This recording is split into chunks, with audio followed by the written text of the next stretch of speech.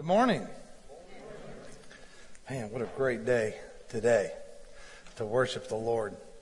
Our prayer today is that we wrap up the series of talking about the presence of God while we hope that that never ends. We know it from Scripture, and we claim that in His Word that that never will end. It goes on for eternity. So everything we're talking about today is a moment in time to lift the idea of the presence of God. But before we get into that, I want to say I've been asked lots in the last maybe month.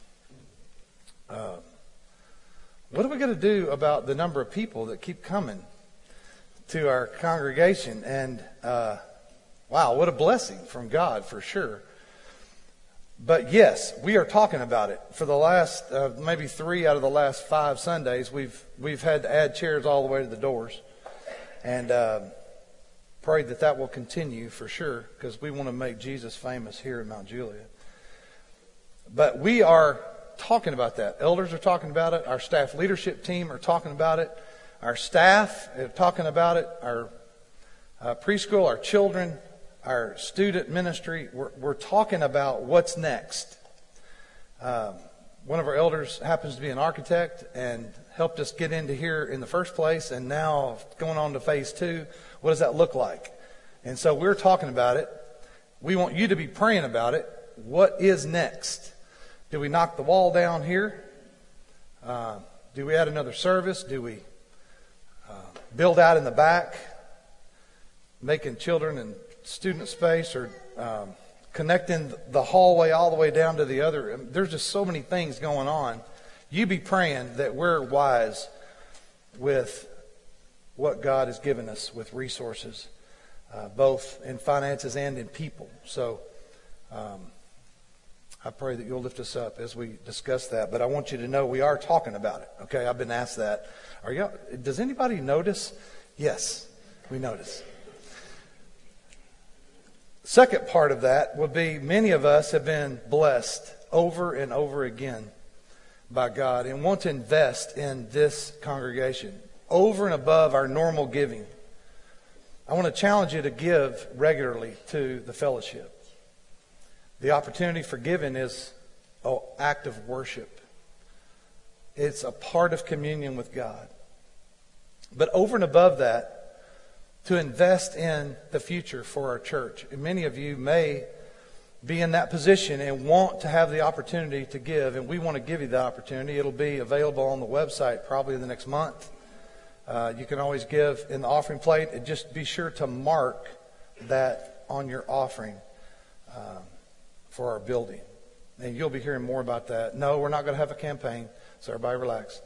But there are opportunities that we can give and want to give willingly and cheerfully the opportunity to invest in God's work here in Mount Juliet. So I want to share those things with you for a prayer request and for the opportunity for you to be involved directly with what's happening here on this campus of the fellowship. We have a sister campus, if you didn't know, at Two Rivers in Donaldson. And that campus is growing as well.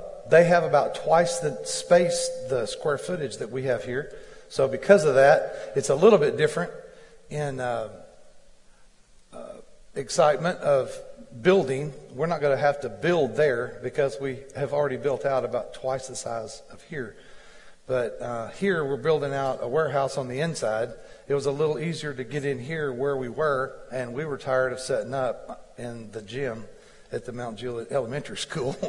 And so we find ourselves where we are today, excited about what's happening for the future in our building.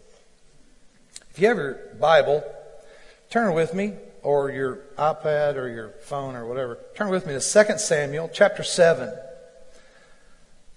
2 Samuel chapter 7. We all think that we know what's best for us. We all think that. Or I do. I'll just speak about me. When I pray, when I have a quiet time, when I listen to worship music and I get inspired, I'm praying to God that He would give me something. Or that I could be noticed. Or that we could come to the place where we have more value tomorrow than we do today. In Scripture, we know that you can't have more value before God than you do today.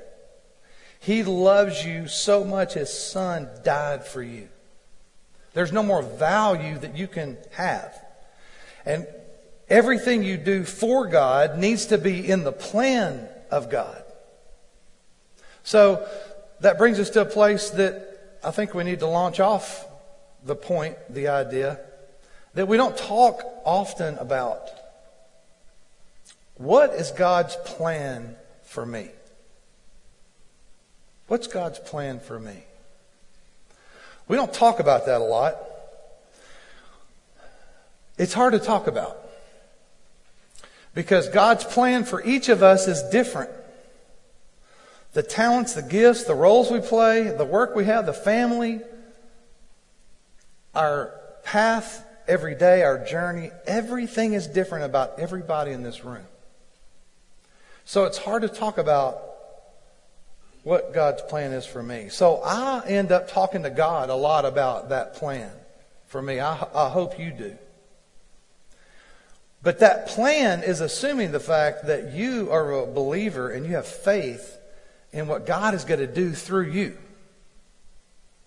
And that's where we find ourselves today with David. The idea, what is God's plan for me? See, if we seek counsel and we read Scripture, we seek counsel, we go through the process that we think we're supposed to go through, or what we've learned over time is best. If we go to yes people, then have we really gained information that we need to move forward with God? Sometimes we do, sometimes we don't. Maybe it's an action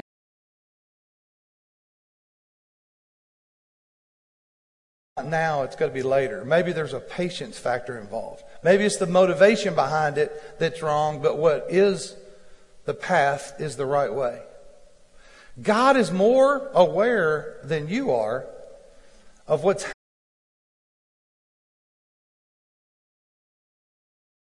God sees things you don't see. So because of that, He has eternity in mind, and not just today at lunch. Not just tomorrow at work. It's way bigger than that. Way bigger than that. So turn with me and follow 2 Samuel chapter 7. Let's stand in honor of God's word. When the king had settled into his palace and the Lord had given him rest on every side from all his enemies, the king said to the prophet Nathan, "Look, I'm living in a cedar house while the ark of God sits inside tent curtains." So Nathan told the king, "Go and do all that's on your mind, for the Lord is with you." Verse 4. But that night the word of the Lord came to Nathan.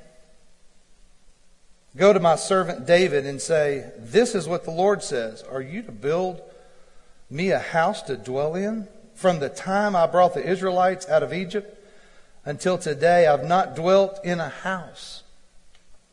Instead, I've been moving around with a tent as my dwelling. In all my journeys with all the Israelites, have I ever spoken a word to one of the tribes of Israel, who I commanded to shepherd my people of Israel, asking, why haven't you built me a house of cedar? So now this is what you are to say to my servant David. This is what the Lord of the armies says.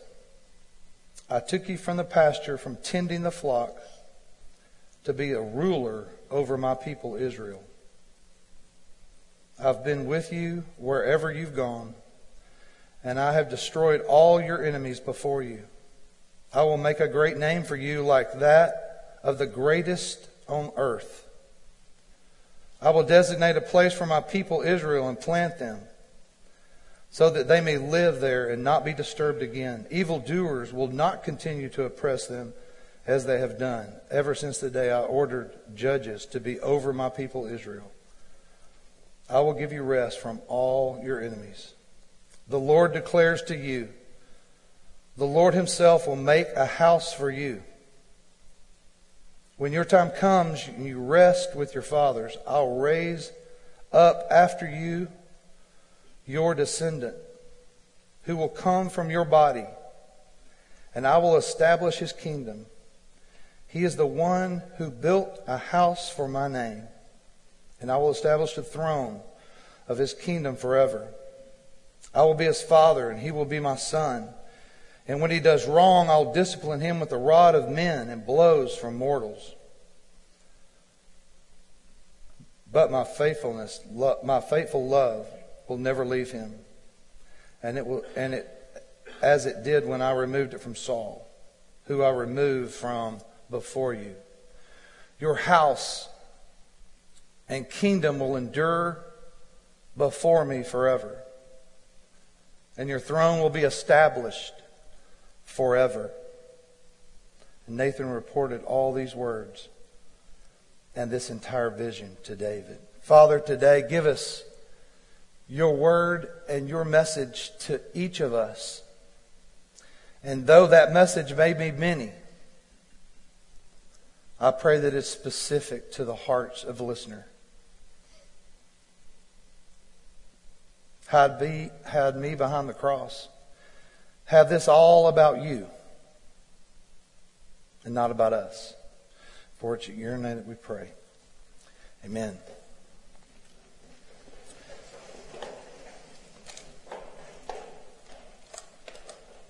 Point number 1. Our plans may not be God's purpose for our life. Our plans may not be God's purpose for our life. When I was in student ministry back about 20 years ago, I used this passage in a way of people understanding, students understanding that the need to consult God before we make plans and why that's so important. And so there's probably 3 messages in what I just read.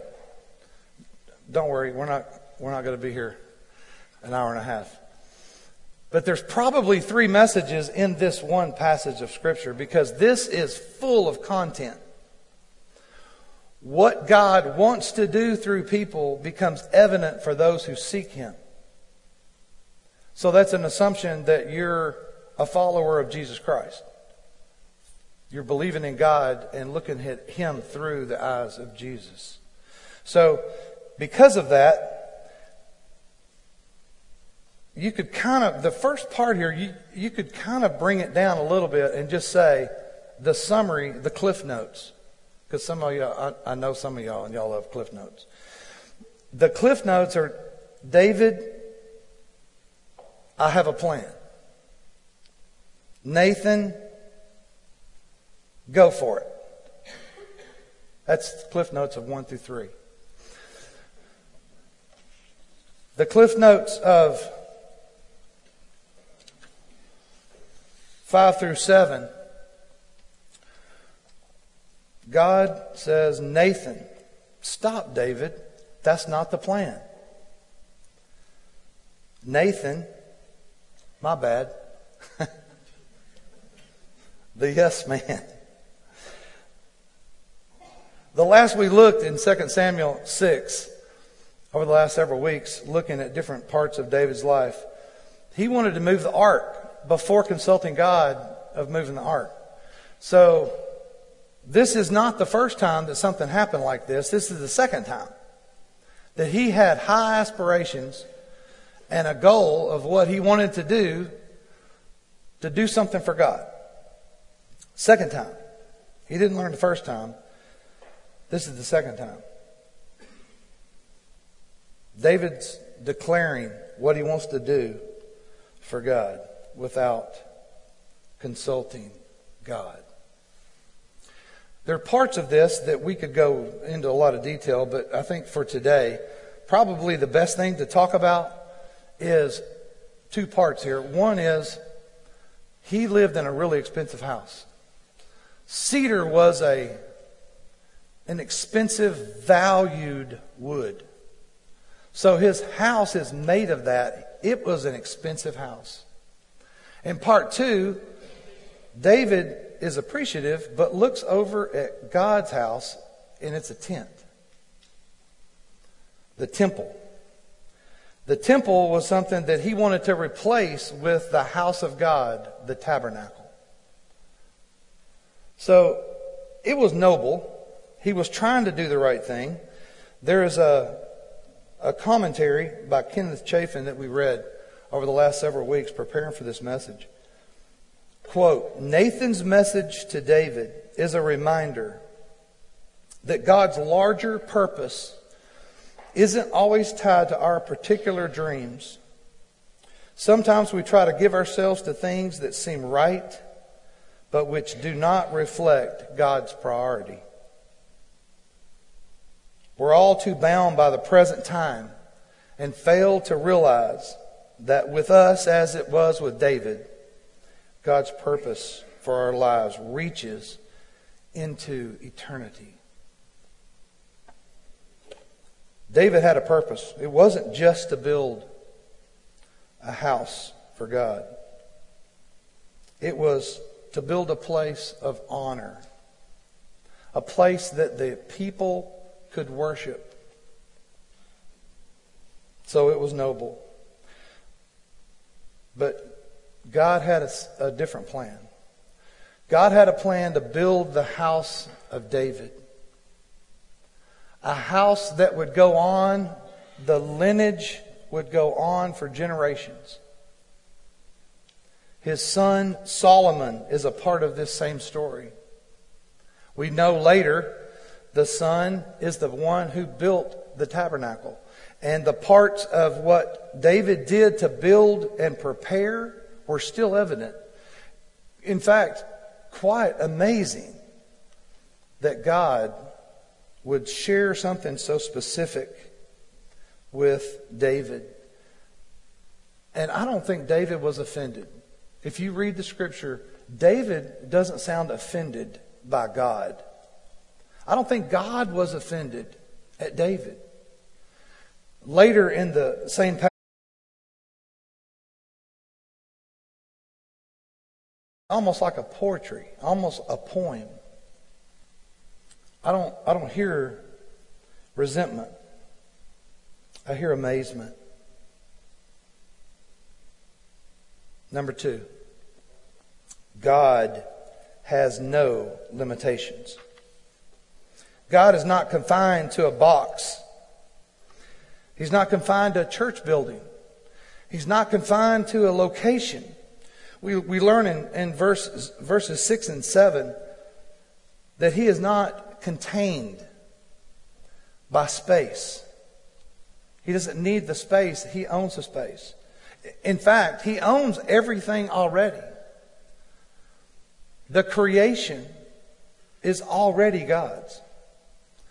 So let's take an exit ramp for just a second off the highway. Let's come over here on an exit and then we'll jump back on. I think there's something here that we need to really grab hold of to understand presence in God's purpose. He was the creator of everything. Too many people get caught up in the creation.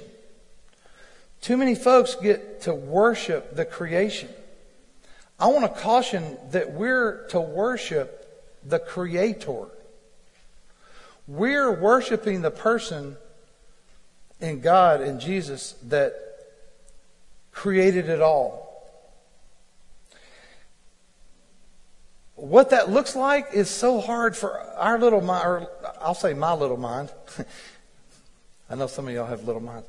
No. Our small thinking has a real hard time with this one, because when we talk about creation, we're not talking about We took dirt and flour and water and mixed up a potion, and we developed this something that dried that became something. No, we're talking about the God who made the dirt out of nothing. Water out of nothing. The sun from the moon, and we think something made from something that we already know of, because that's what we think of. What does nothing look like, Lynn? I don't know. It's nothing. I don't know what nothing looks like. It's hard for our mind to grab hold of, but we're talking about the Creator that created the space we know today. And they knew then. So their little minds were in the same place that ours are. They're trying to figure out how to honor God. God is the one who spoke the mountains into their place. He spoke the water, the oceans into their place. He drew the line where the water and the dirt met each other. He created it all. And then we try to fit it into our mind, and we have a very hard time understanding God spoke something into being from nothing. It didn't exist before, and no component of it ever did either. So, in 2 Samuel 7, when he says, "Have I ever spoken a word to the tribes of Israel, who I've commanded to shepherd my people Israel," asking, "Why haven't you built me a house of cedar?" It's in the context of He's not limited to what we see and what we do and what we want to do. He's not limited to that. We get it. David's trying to honor God by establishing a place for God to be honored, worshipped, a place to dwell, a place to live. And he wants to build it better than what he has. But God had a different plan. God's plan was to build the dynasty of David for future generations to come.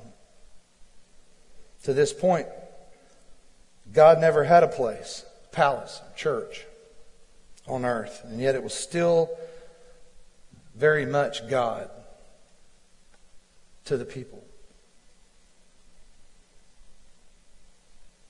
Psalms 24:1 says, the earth is the Lord's and everything in it, the world and all who live in it.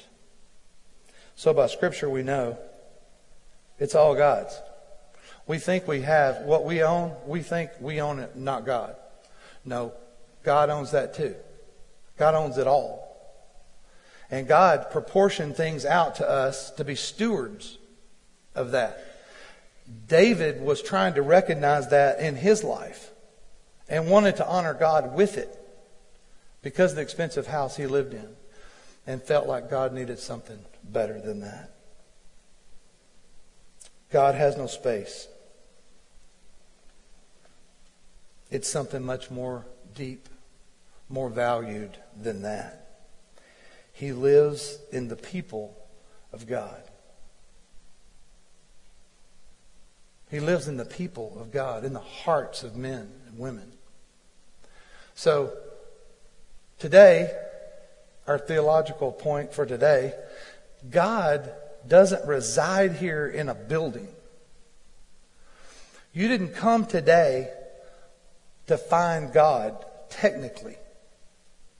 If you're a non-believer, we're going to talk about that in a minute. Because maybe you did. Maybe God brought you here for that very reason. If you're a believer, God was with you at work this week. God was with you at home before you came here this morning. God was here when you walked in, and God will be with you when you go home, and God will be with you tomorrow when you go to work or when you go to school. God lives in the hearts of man. Does He live in you. Number 3, God is always at work. Now, God has always been working. He's already been working in your life.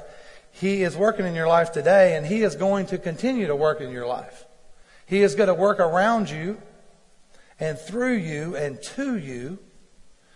And whether you're evident of it or not, and you observe things or not, doesn't take the issue away that God is at work in your life.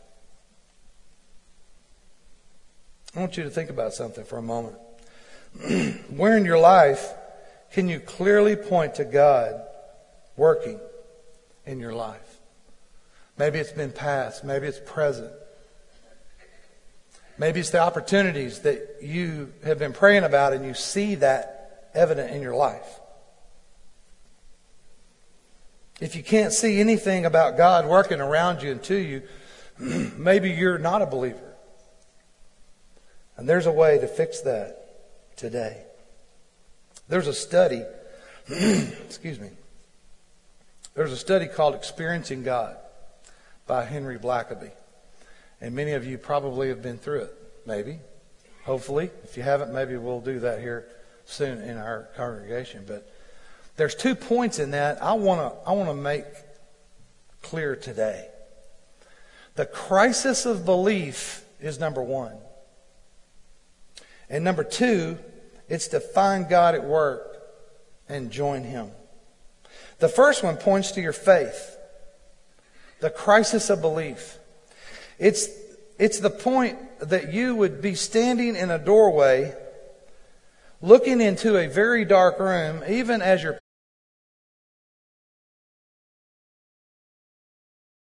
very clear that God is calling you to walk one step forward. And you don't know where your foot's going to land. All you know is that God told me to take a step in this direction. That's the crisis of belief. The faith that is built up inside you that God knows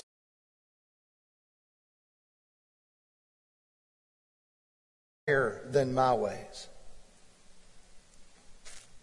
Number 2, the second point is that you observe your perspective or your vantage point. Maybe even the motivation behind what you are trying to get or do for God.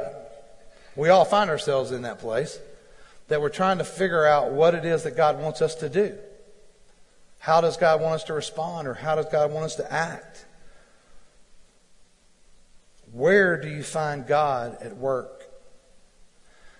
And when you find God at work somewhere, do you spend all of your time and resources making that more and more and more? And let's do more of that, whatever that is. Let's find what God is doing and join Him. God has done and is doing for David.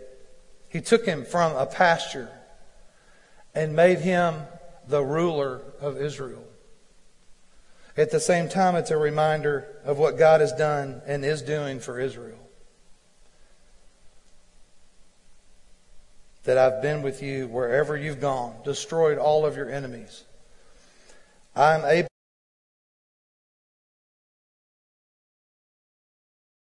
and you can rest there.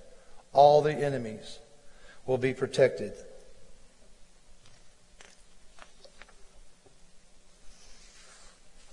Sometimes we just need a refresher of what God's doing in our life.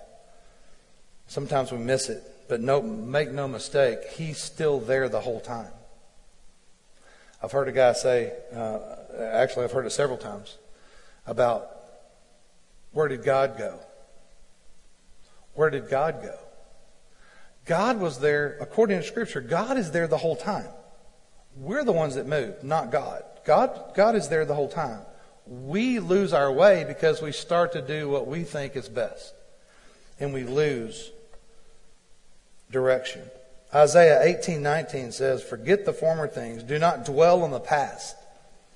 See, I am doing a new thing. Now it springs up. Do you not perceive it?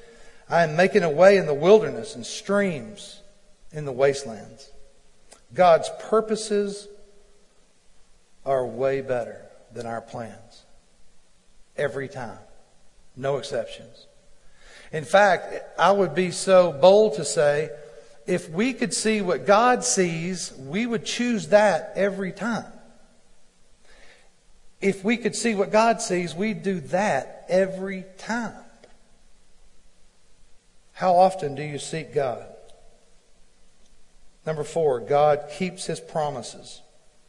In verses 12 through 16, He reverts back to the very message that your plans may not be God's purpose for your life. David, not understanding what God was trying to do in his life, and he was trying to speak through Nathan to David, trying to carry a message that's very simple in scope, but enormous in eternity. That he would define forever the King of Kings and the Lord of Lords.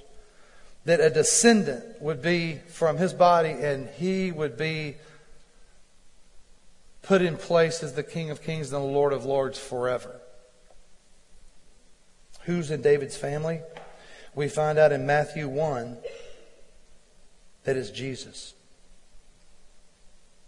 Jesus is in the lineage of David. 2 Samuel 7:16, your house and your kingdom will endure before me. Your throne will be established forever. God kept His promise. In Matthew 1, it actually spells out the entire part. I don't know if you're like me. Sometimes I get the lineage and I can't pronounce anything, and I can't. My D group, we're reading through, have just finished the Old Testament. And every time we get to lineages, it's like, yada, yada, yada. In Matthew, though, it spells out the specifics about the lineage of David to the Savior that we worship today. So don't get caught up in the when and the how. Because when God gives a promise, the covenant was from God to David. The promise to David was he is going to establish his house forever. Not a building. People. It's about people. Doesn't mean it's going to happen in your lifetime. When God tells you something's going to happen, it may not be in the near future. It might be descendants from you. It could be something today. But the promise will be held true.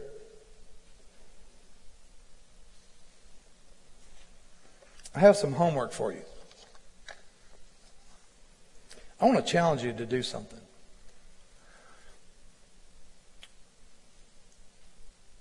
In chapter 7, starting in verse 18,